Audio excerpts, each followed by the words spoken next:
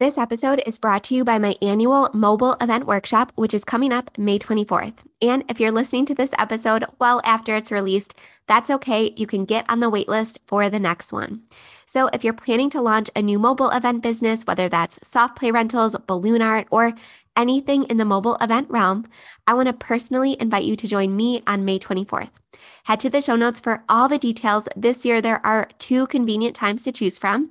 And when you sign up, you will get instant access to my mobile event business plan. You can download and edit to fit your business and much more. I will see you May 24th for this annual 90-minute virtual workshop that will give you all the details you need to get started, including business formation, legalities, accepting bookings and payments, ordering equipment. All of that is covered. Plus, at the end of the workshop, I stick around to answer any questions you may have. So head to the show notes to save your spot now, and I will see you there.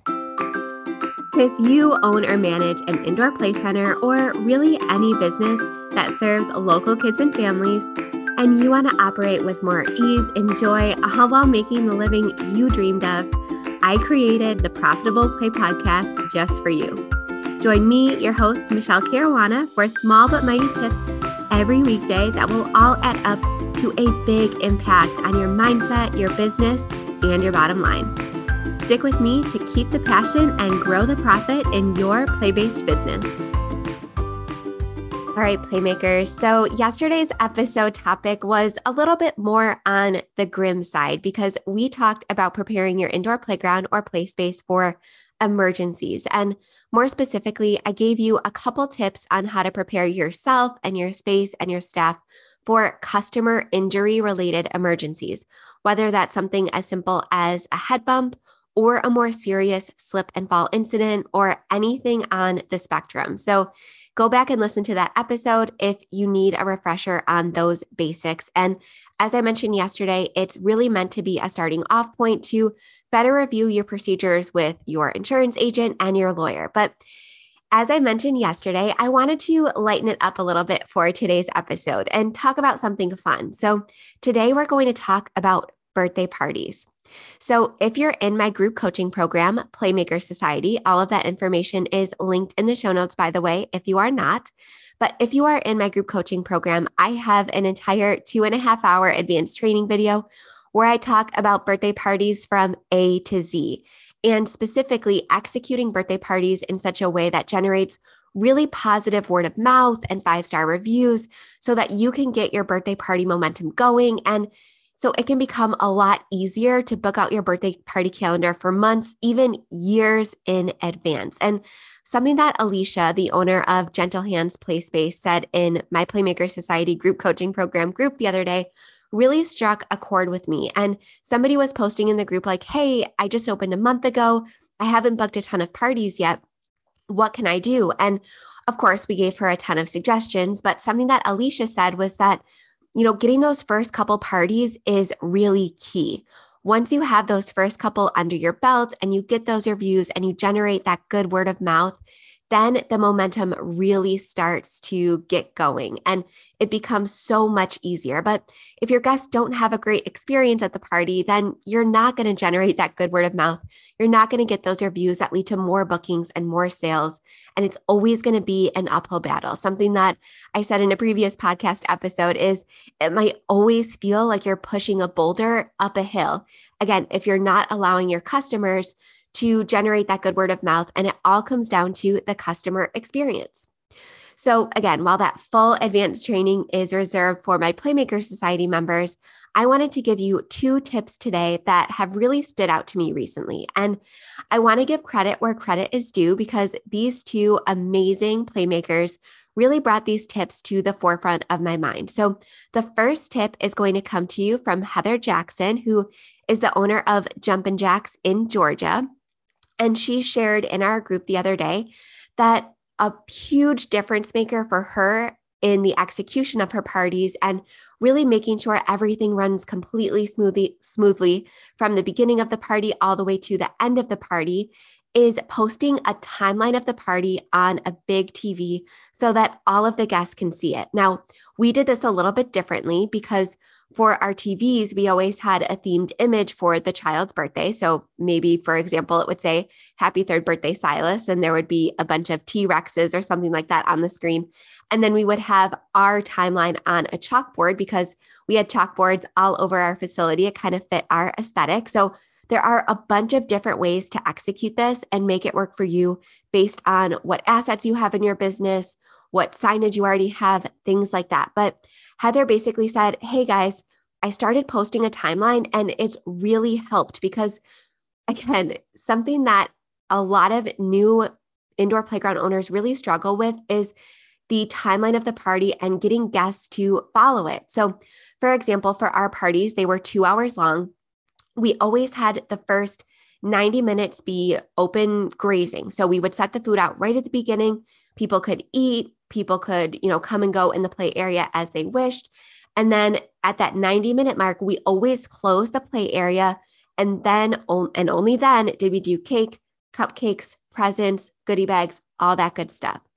And a lot of times before we started posting this timeline, people would say, "When are we doing this? When are we doing this? When are we doing this?" And there was always this air of confusion in the room.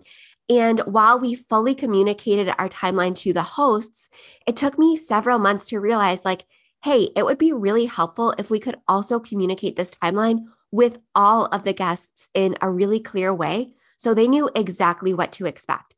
And this became especially helpful when it became time to close the play area, because before we started implementing this timeline and making it really visible for everyone, parents were always shocked when we closed the play area and they didn't really understand it. And even if we pushed chairs in front of the gates, even if we put a close sign in front of the play area door, they were dealing with tantrums because they didn't prepare their child enough for the playroom to close, or they wouldn't quite understand and they would still let their children in the play area while we were trying to clean it and prepare for the next party. So something that both Heather and I found is that by posting this timeline clearly and giving parents a chance to coordinate their child's bathroom trips or prepare their child for the playroom to close at a specific time, if the child was, of the right age, all of these things, all of these tools that we can give parents to help give them a better experience, help prepare their children to have a better experience.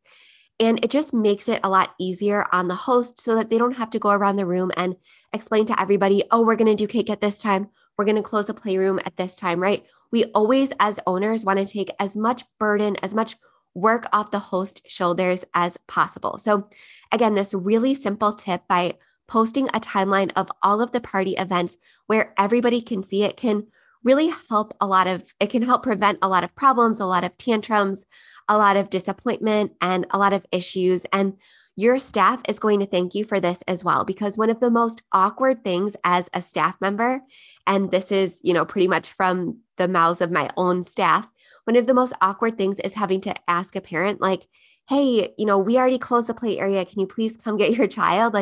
That is never a situation that you want to put your staff members in. So by empowering them with this clearly posted sign, at least if they do have to do that, they can clearly point to it and say, "Hey, per this sign, we always close the play area at this specific time. So can you please help us out by following the timeline?" So again, we always want to over communicate whenever possible. And this includes during the party. And by preventing all of these problems and all of these issues, everyone is going to have a better time, both your guests and your hosts. And it's going to lead to more momentum, more sales, more bookings by creating that positive experience and generating positive word of mouth.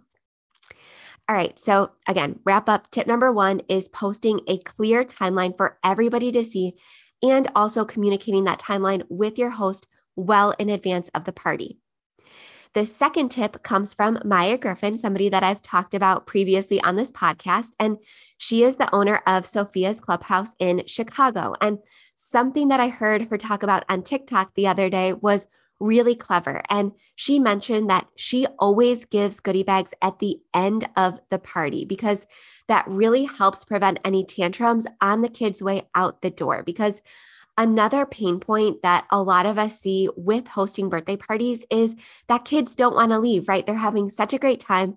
They're having so much fun with their friends that when it comes time to leave, it can really be just a cry fest. And something that Maya noticed is that if she hands out goodie bags at the very end of the party, it not only gives children something to look forward to, but it also prevents a lot of those tantrums because they're now getting a treat that they can walk away with. So we're preventing tantrums. We're making it a lot easier on the parents because they can now easily escort their kids to the cars because they're not kicking and screaming. And as I mentioned in the last tip, it takes a lot of the burden off of the host's shoulders because they feel like everybody is leaving on a positive note and everything went smoothly. Because again, as a parent, there's nothing worse, especially when you have babies and toddlers, than telling your kid that it is time to leave a really fun place. So again, we did this a little bit differently. We did give goodie bags on the way out the door, but we also pulled them out a little bit early if kids were struggling when the play area closed. So because we only had a 30-minute difference between when the play area closed and when the kids left, if the kids were really struggling and they weren't interested in cake or cupcakes, or the host didn't provide dessert for whatever reason, sometimes we would bust these goodie bags out a little bit early, and it would really help with that transition from the play area to the cafe side of the party. So again, this is another tip that you can execute based on how your business runs and how your business is set up, and you can really make it your own. So again, these are 2 tips to help your birthday parties run a lot more smoothly and prevent a lot of issues both on your guest end and on the host end. And again, generate that good word of mouth so that you can get more sales and more bookings and more repeat customers. So thank you so much, Maya. Thank you so much, Heather. I really appreciate you sharing your tips with us. We appreciate you so much. And if you have any tips that you want me to share or give you a little shout out or anything like that, please feel free to DM me on Instagram or message me or send me an email. I'm always happy to share other tips because it just benefits everybody in this industry and in this podcast community that we have created together. All right, thank you so much, Playmakers. I will be right back here with another tip tomorrow. And just as a quick reminder, if you found this helpful, the best way that you can show support for me or for the show is to leave a 5-star rating and review wherever you are listening. And if you've ever hosted your child's birthday party at an indoor play facility or anywhere and you had a great experience, do me a quick favor and help that business out and leave them a positive review, because we are all about paying it forward and spreading kindness here. Again, of course, only if you had a great experience, but it really helps that business out and it will certainly put a smile on that business owner's face. So your play of the day is to leave 1 positive review for a business that you had a great experience with, and to take these 2 tips from Heather and Maya and see how you can make them your own and execute them in your own business. All right, have a great day, Playmakers.